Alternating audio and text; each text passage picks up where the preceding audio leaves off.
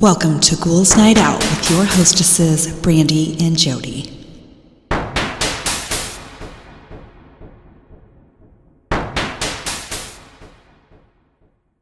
Hello, beautiful ghouls. Welcome. This is Brandy. I'm here with my sister, Jody. Hello.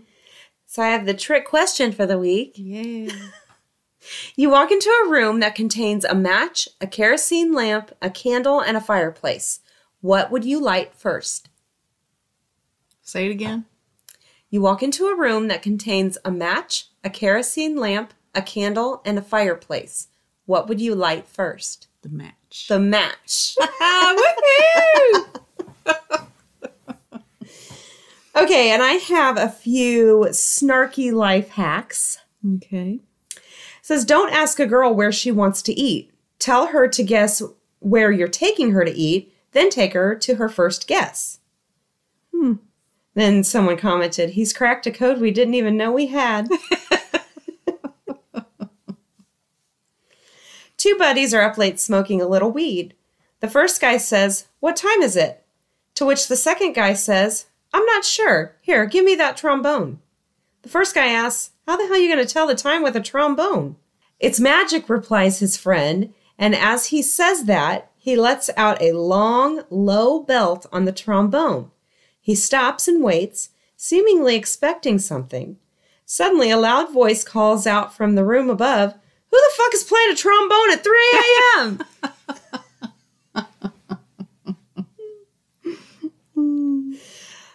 This one is naughty. Pro tip, save business cards of people you don't like. If you ever hit a parked car accidentally, just write sorry on the back and leave it on the windshield. Aww. That's rude. Starting your day with an early morning run is a great way to make sure your day can't get any worse. Yep. That's true. My wife asked me, why don't you treat me like you did when we were first dating? So I took her to dinner and a movie, then dropped her off at her parents' house.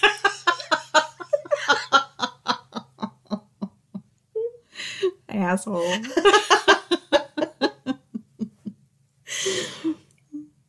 If you have a girlfriend and hear a noise outside at night and are too scared to go look, just be like, I told this girl to leave me alone, and she'll always get up and check for you. Aww. That's horrible. Do you suffer from anxiety attacks? Are they often caused by stupid people? Get an emotional support honey badger. Unlike other companion animals that snuggle up and provide physical comfort and a safe place during anxiety attacks, the emotional support honey badger instead physically attacks and savages the absolute living hell out of the stupid idiot bothering you, thus removing the source of the anxiety. I like that. I do too. Perfect. If you get bitten by a shark, bite it back. You'll probably die, but the shark will be like, LOL, what?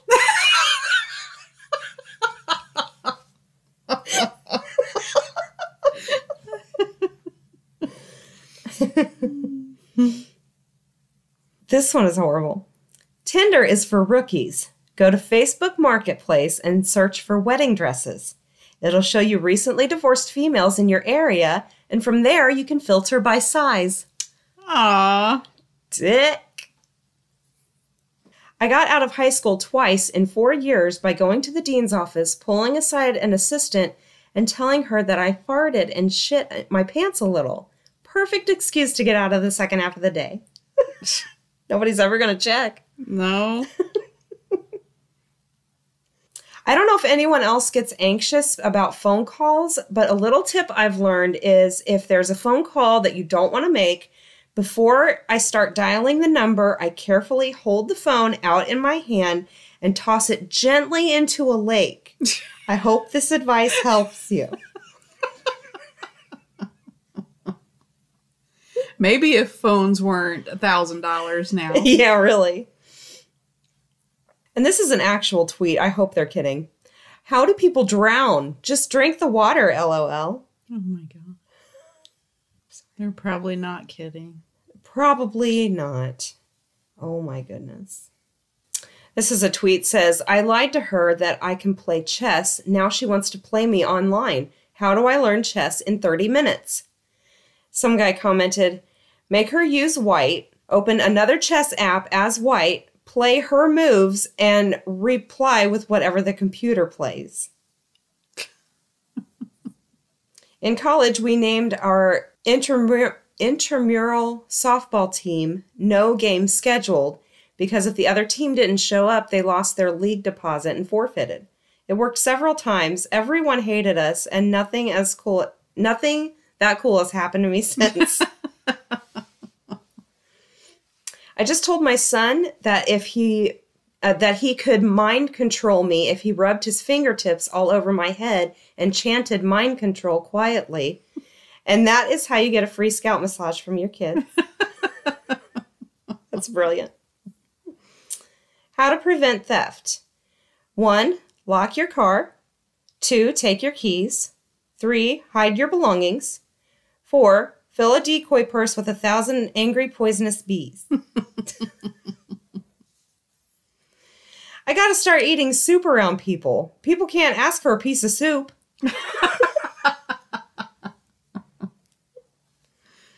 If you don't get hired for an unpaid internship, it literally makes no difference. Just show up and start working. What are they going to do? Pay you? My favorite life hack is to put movies I want to watch on my to-do list. So when I'm just sitting around watching movies, I'm technically getting stuff done. Oh my gosh. This is a dating hack. Delete a letter of his name from your contacts every time he makes you upset. When his name's gone, he's gone. This is a text conversation. It says, are you eating healthy? They put, yes. Today I made aged organic milk tossed over seasoned tomato puree spread on whole wheat. Wow, let me see. And it's a picture of a piece of pizza. You're like, what the fuck? This one says, cute date idea. Go donate blood together and save 6 lives collectively. Then go buy a 6-pack of wine coolers to share and get absolutely blacked out drunk for $8 due to the disproportionate blood to alcohol level. Cheap. Hey. They work. This is a question asked. Says, hi. Could I ask how exactly does one accidentally set a lemon on fire? Someone commented, microwave for 40 minutes. Then they said, why were you microwaving a lemon? I read boiling lemons helps cover up bad smells. I wanted to cover up the scent of burnt oranges, but I didn't own any pots. Did you burn an orange too? How? They put microwave for 40 minutes. Says, if you're feeling depressed, try drinking some coffee so you can have anxiety instead. I don't get anxiety when I drink coffee. I don't think they're really coffee drinkers. And this is my last one. My male friend told me he'd rather go for a girl in a relationship because he'd be up against only one other guy. But if she was single, he'd be up against like 20.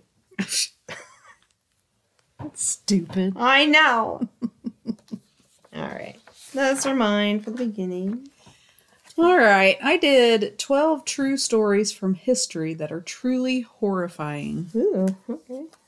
Okay, the first one is the imprisonment of Elizabeth Fritzl in 1984.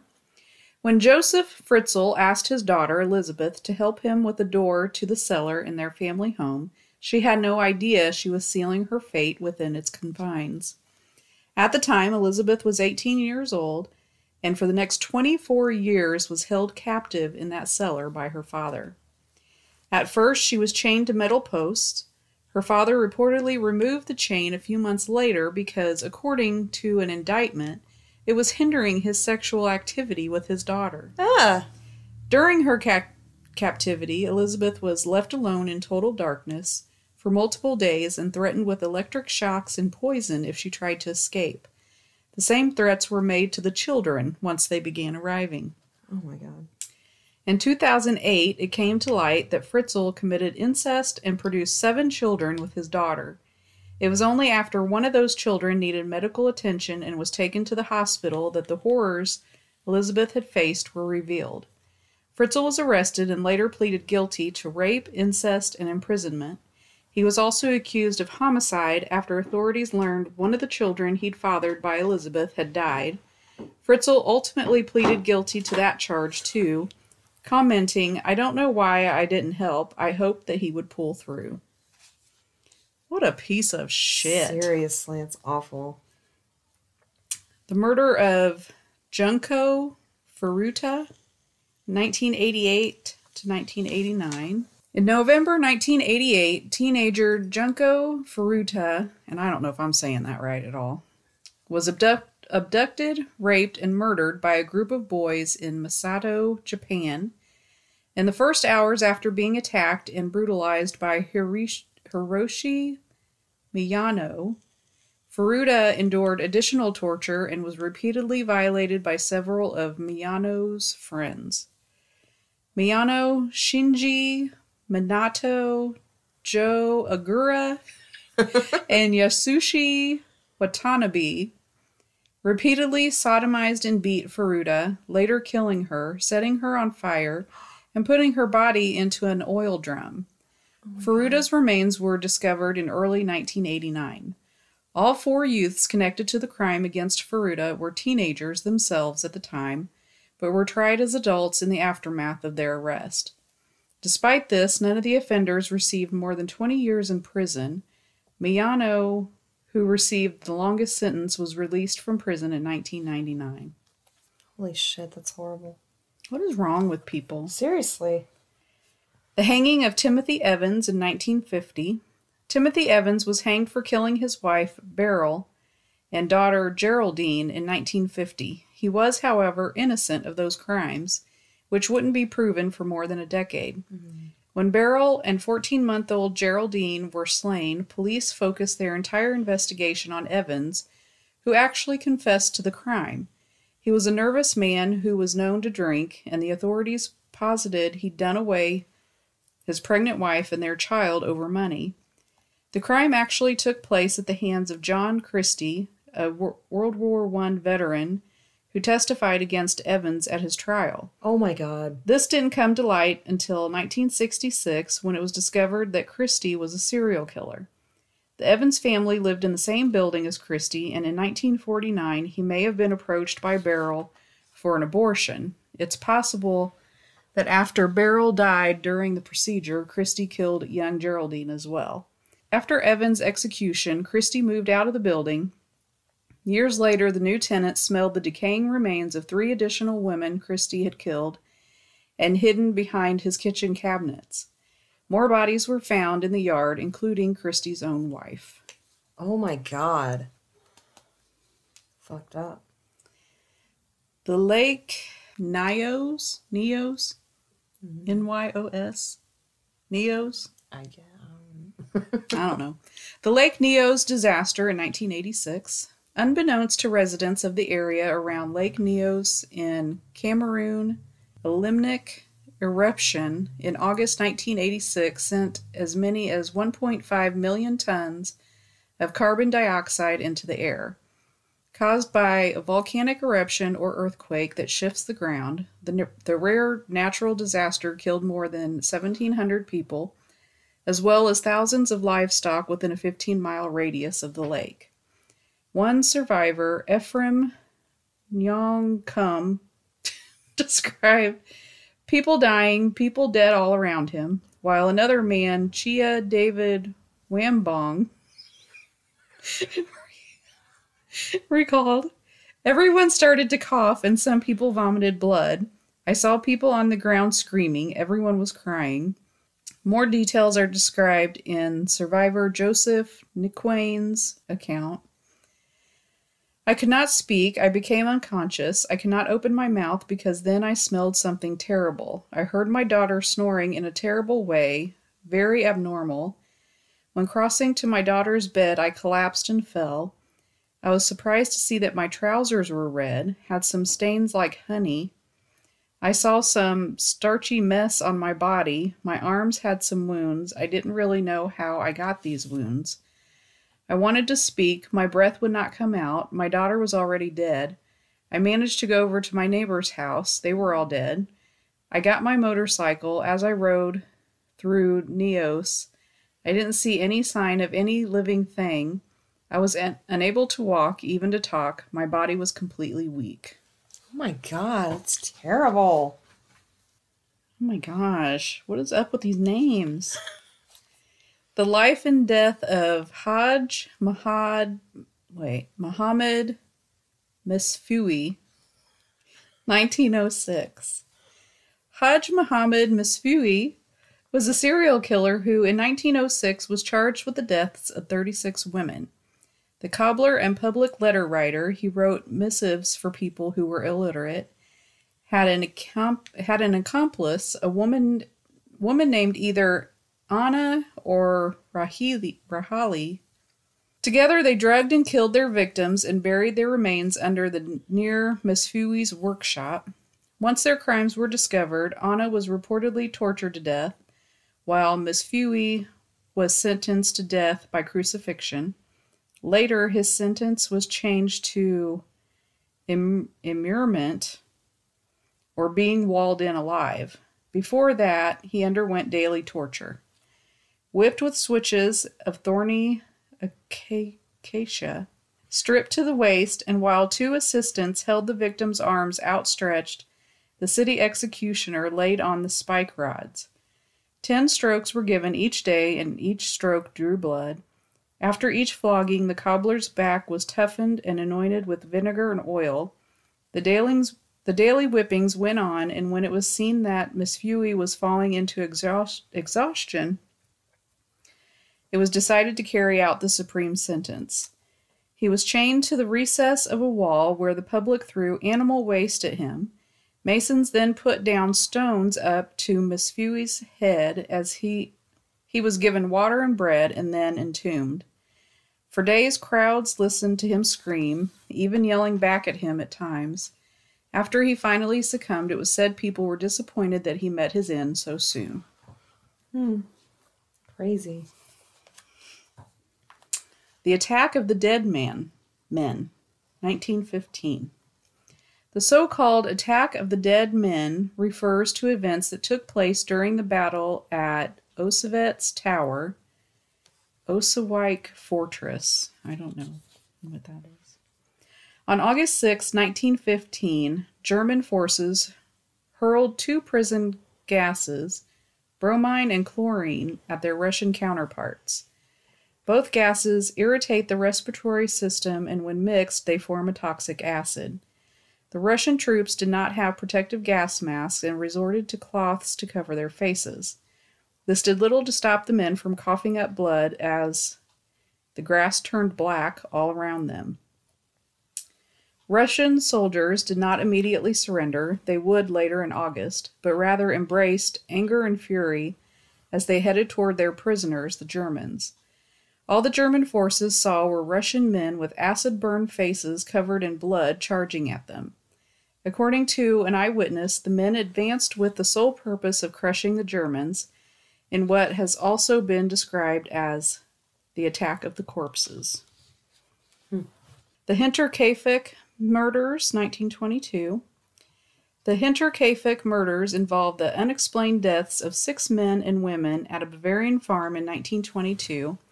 Andreas Gruber, his wife Kazilia, and their daughter Victoria Gabriel were slain alongside Victoria's 2 children, Kazilia and Joseph, as well as the family's maid, Maria Baumgartner.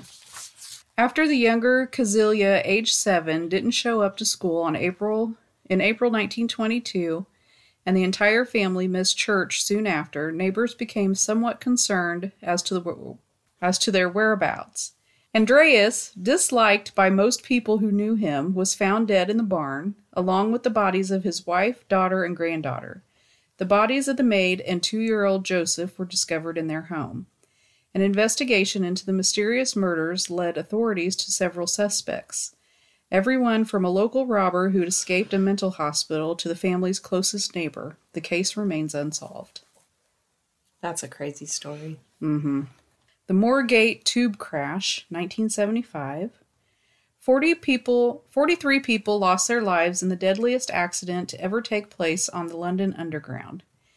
On the morning of February 28, 1975, a train carrying 300 passengers approached Moorgate Station, but didn't slow down. Oh my God. It was traveling between 30 and 40 miles per hour with Leslie Newson at the controls. At 8:46 a.m., the 6-car train slammed into the overrun tunnel, a dead end. An investigation later revealed that the brakes had not been applied and Newson in the front of the train made no move to stop the collision. The first 2 cars and most of the third were crushed upon impact. The station went black, as described by survivor Javier Gonzalez. As darkness came, there was a loud noise, metal and glass breaking, no screams, all in the fraction of the second one takes to breathe in. It was all over in no time. That's crazy. When emergency personnel arrived, they reportedly found a carriage half at the platform and half into the tunnel, but on a slant up into the ceiling. As firefighters and other first responders went deeper into the tunnel, they looked for individuals trapped in the debris. Don Pye, a photographer from the London Fire Brigade, captured images of the scene and later described it. In one doorway, there was a row of businessmen, some still with their briefcases, standing as they would have been, waiting for the train to stop, but all dead. Oh my God. Emergency workers spent 6 days looking for survivors, while the crash was eventually attributed entirely in the behavior of motorman Newson during the final minute before the accident occurred. No motive or reason was ever found. Holy shit. That's crazy. Yeah.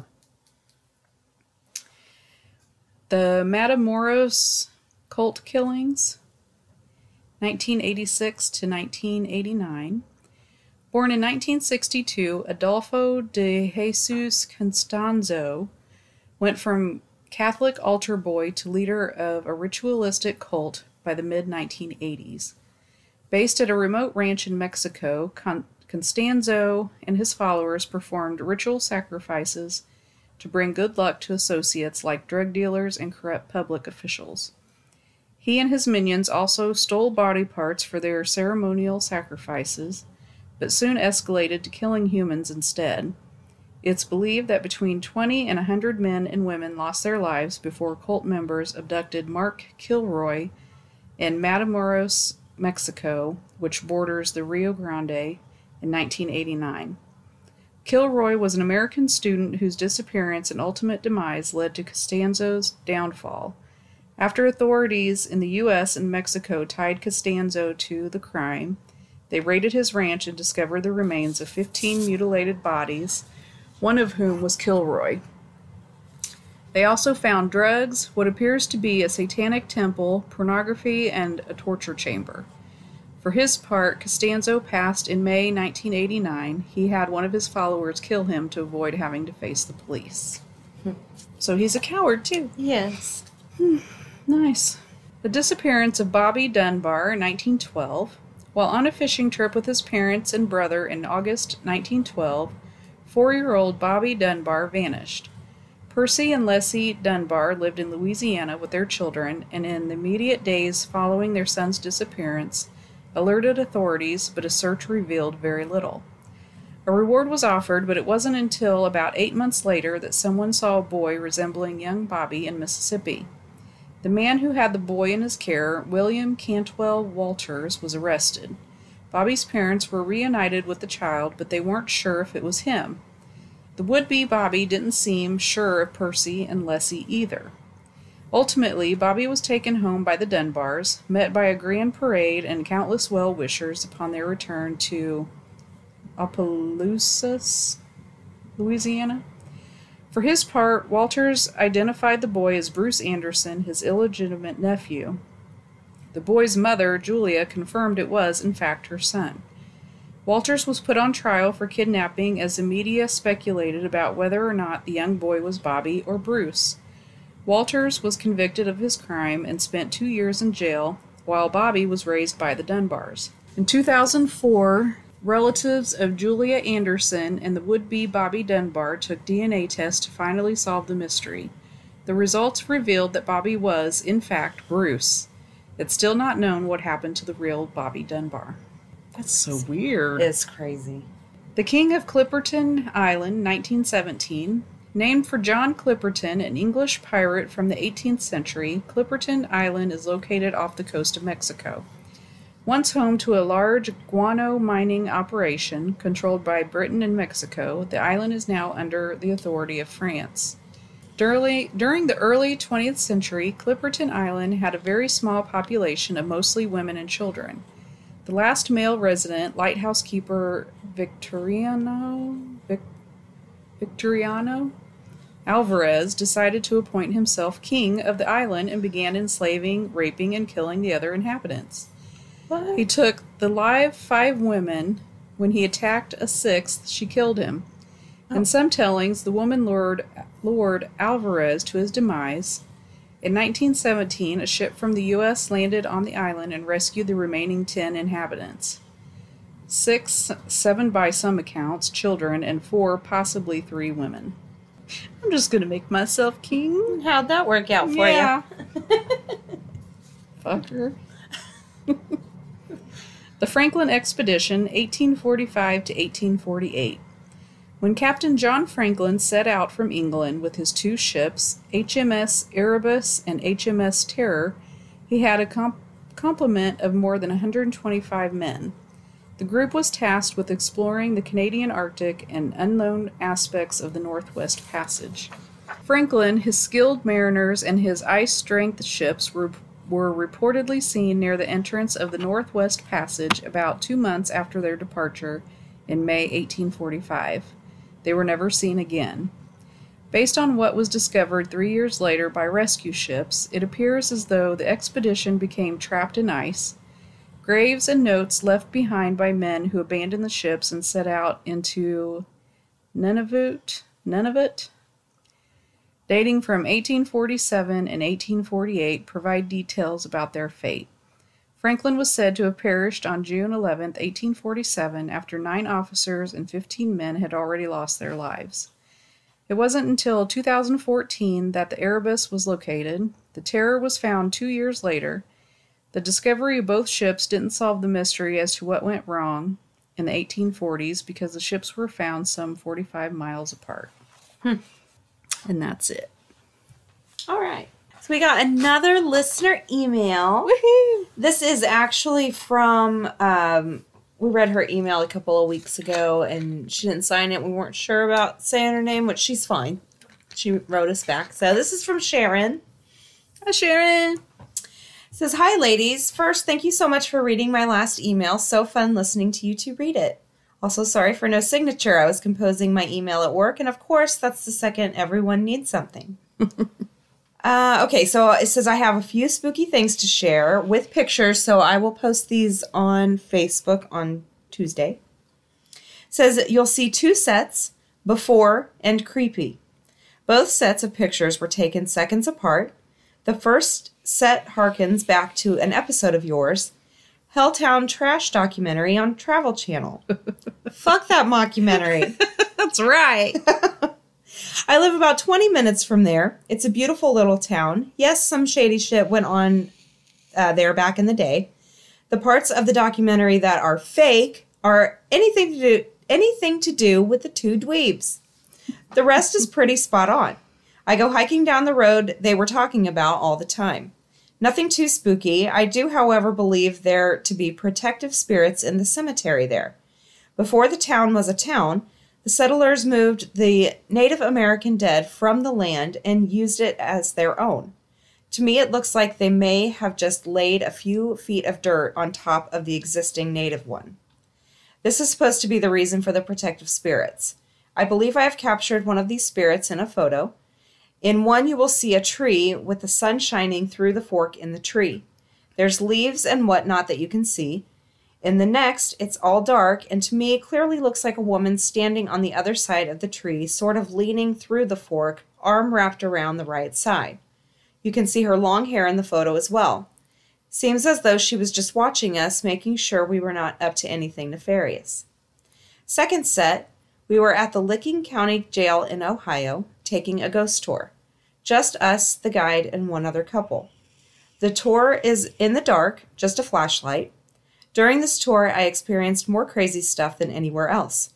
I saw a full-on sheriff in the living quarters. He walked past me and brushed my shoulder as he did. Crazy. I felt something play with my hair. In one cell, I got dizzy, nauseous, and overall felt really ill. Found out after that this is the cell someone tried to kill themselves by lighting themselves on fire and hitting themselves in the head. I have to believe I felt what he did. As for the pictures, one is down a row of cells. At the end, there is a sign that says exit.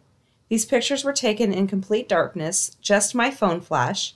In the second, there is clearly a large, dark, man-shaped mass blocking out half the sign. It's like I took the first picture, and this thing was like, what was that? And kind of stepped out for a second to see, and I caught him. What the fuck? It was so close to me. Gross. Anyway, thanks again for your podcast. Hope you enjoy the pictures. Sharon. So yes, of course, we looked at them, and they are awesome. I will definitely put them on Facebook on Tuesday when the episode comes out. And again, thank you for writing in. We appreciate it. Thanks, Sharon. Okay, now this week I did parents share their time, the time that their kids saw a ghost. Okay. First one, my husband's grandmother, ma'am, how do you say that? Mamere?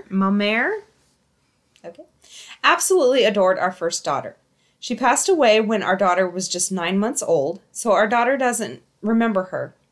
But a few years after she died, our daughter started talking about a babysitter who took care of her at night.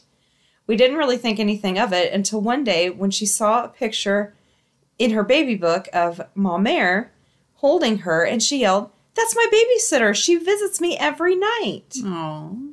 That's sweet. Next one, when I was a child, I was often awakened at night by a bald man crouching in the corner of my room. Yeah. He was holding a knife covered in blood and mumbling about killing them all.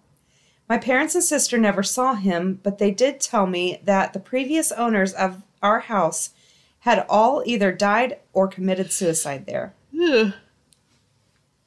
Next one, my mom and her siblings grew up in a 100-year-old house, and they said they'd always see a green lady standing next to the linen closet or peeking into their rooms at night when they were supposed to be sleeping.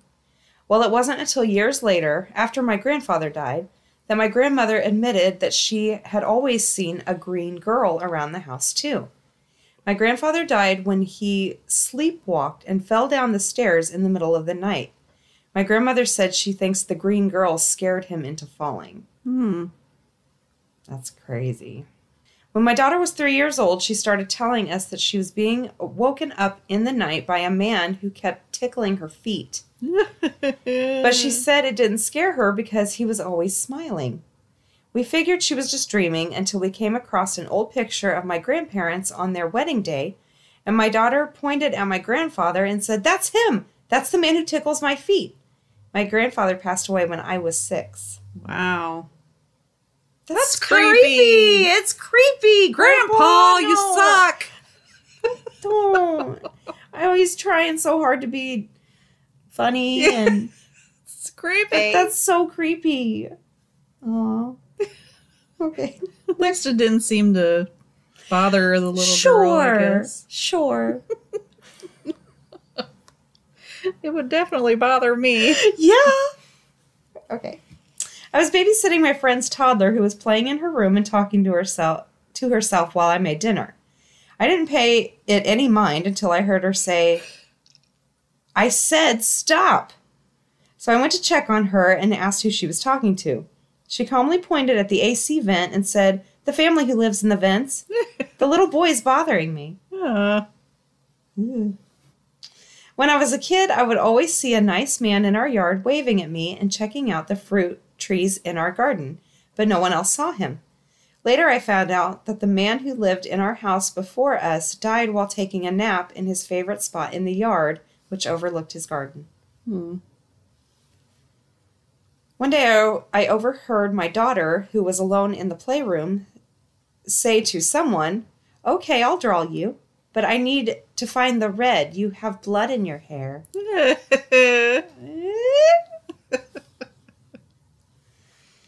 My grandmother passed away when my mom was 17, and my mom told me that once when I was 2 or 3, I kept talking to an empty seat next to my car seat in the car. When my mom asked me who I was talking to, I called her by her first name and said, "Granny loves you." My mom started crying, and I didn't know why. Aww. When I was about 5, I would always run down the hall into my parents' bed, terrified of the man talking to me from under my bed. I never saw him, but I would hear him saying things, and somehow I knew he was wearing a raincoat and holding a lantern of some type. Well, when we moved out of my house, my dad was packing up my framed photos, and I saw one of his dad, who had passed away before I was born, from his time in the Navy.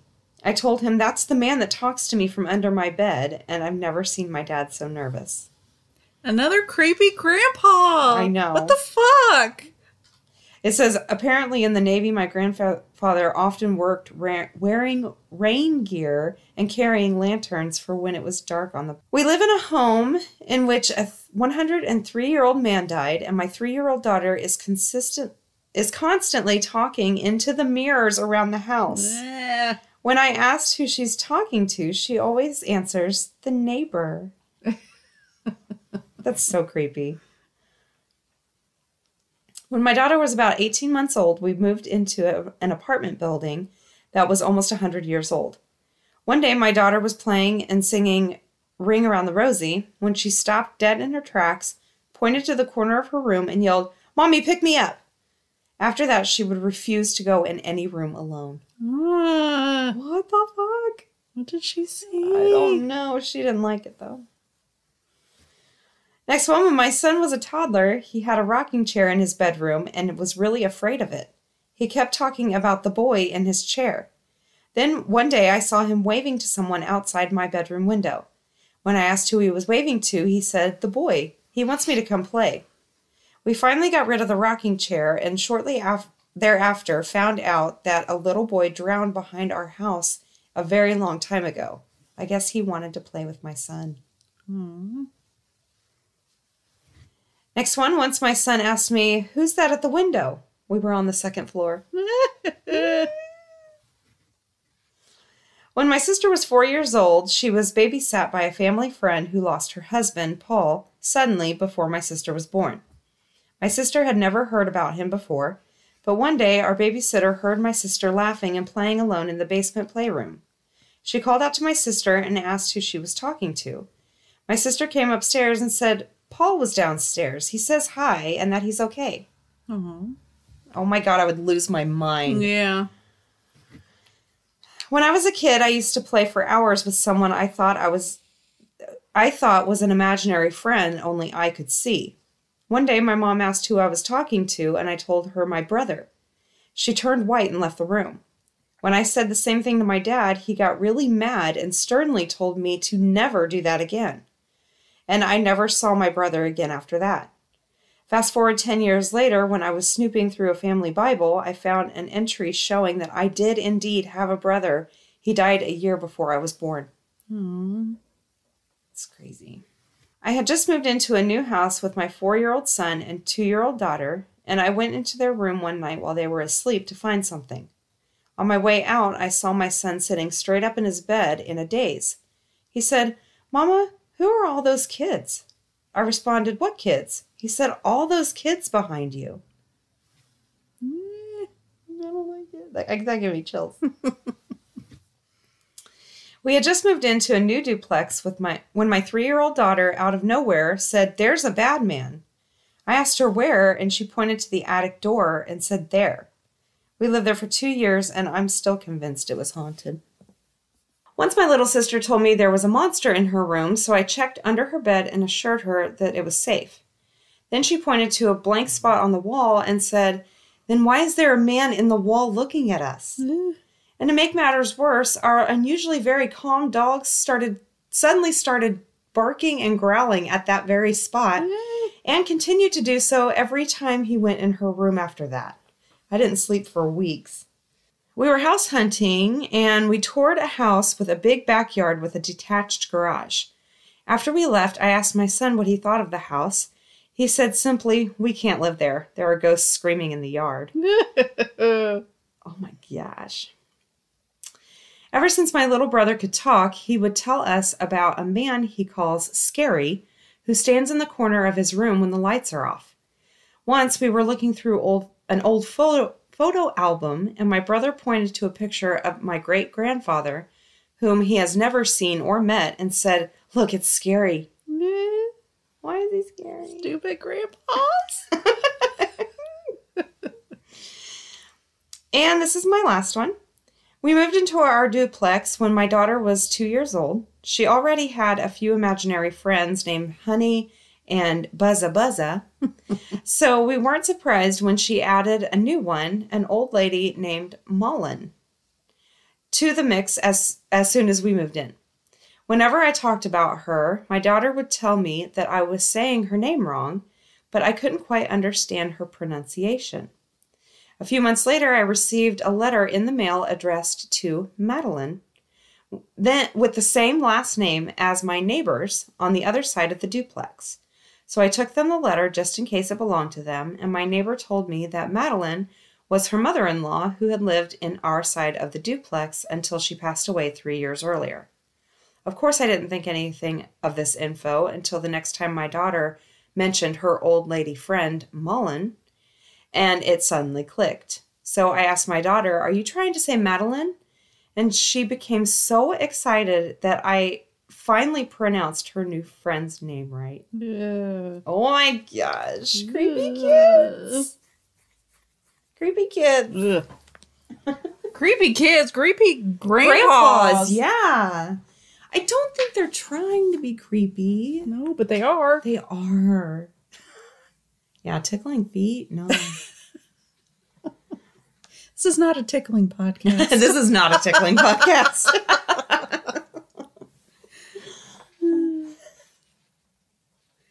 What was that called? That's Dollop. a dollop reference. Yeah. All right, it's time for the witty wrap up. My 4-year-old calls my small guitar a ukulele. That's cute.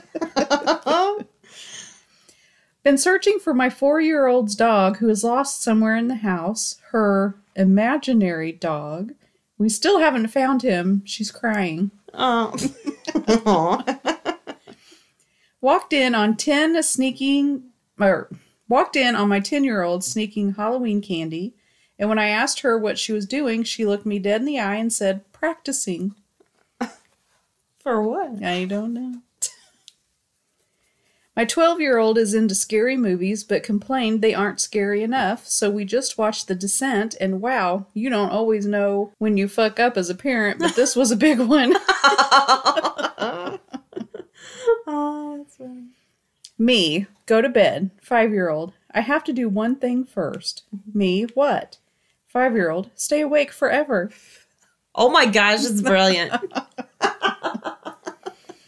After my son asked my daughter to play Dragon Ninjas, I walked over and got the box of Band-Aids without a second thought. 6-year-old, my tummy hurts. Me, must be the bag of cookies you ate. 6-year-old, it's the other one, not my cookie tummy. Oh my gosh. Not my cookie tummy. That's hilarious. Those go in a totally different tummy. That doesn't hurt at all. It's not the regular tummy. Yeah. That's the special tummy. It's my other one that made me eat broccoli. Yeah. I'm not saying my husband and I are scared of our teen daughter, but we just rock, paper, scissors to see who has to wake her up. My son would like you to know that he was not sleeping during the movie. He was just listening. Yeah. He's going to say that for the rest of his life. Yeah. My 4-year-old had a meltdown this morning because she wants to move to California. We live in California. Oh my gosh. My 5-year-old asked if she could have a brownie, and I started to say no because it was too close to dinner, and she said, "Please, Your Highness." Oh. So I asked her where that came from, and she said matter-of-factly, "'Cause you're my queen." So anyway, she's now having brownies for dinner. I love that one. I know. Because you're my queen. Oh, you can have that. You can have all the brownies you want. You want some for breakfast too? Oh, I get it. You think you're better than me because your kid has both shoes on. Whatever. Coaching smart 9-year-old girls is cool. You can tell them to hold your bat like a sword or don't have spaghetti arms. And you know they're listening because they ask you, why are you using so many metaphors? 9-year-old. If by sex party you mean my wife and I getting freaky in the living room while a bin full of our kids' stuffed animals creepily watch, then yes, I've been to a sex party. You know you're a mom if you only use your iron for craft projects. That's funny. There's an urban legend going around that one time a kid went on a 20-minute car ride without a tablet or fidget toys. What? Just when I thought my 4-year-old was saying cock instead of chocolate was bad enough, he's now starting to say cocklick instead. Oh, cocklick. That's close. My daughter found out that she can type 36.2 words per minute when texting, which is odd because she always answers my texts with K.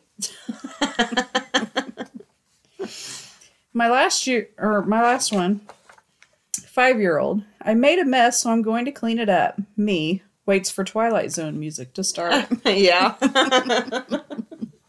That's all I got. All right. Thank you guys so much for listening. Send in your stories. We need them. ghouls.nightoutpodcast@gmail.com. You can look us up on Facebook, request to join the group, rate, review, and subscribe wherever you listen. And we will talk to you next week. Later. Bye.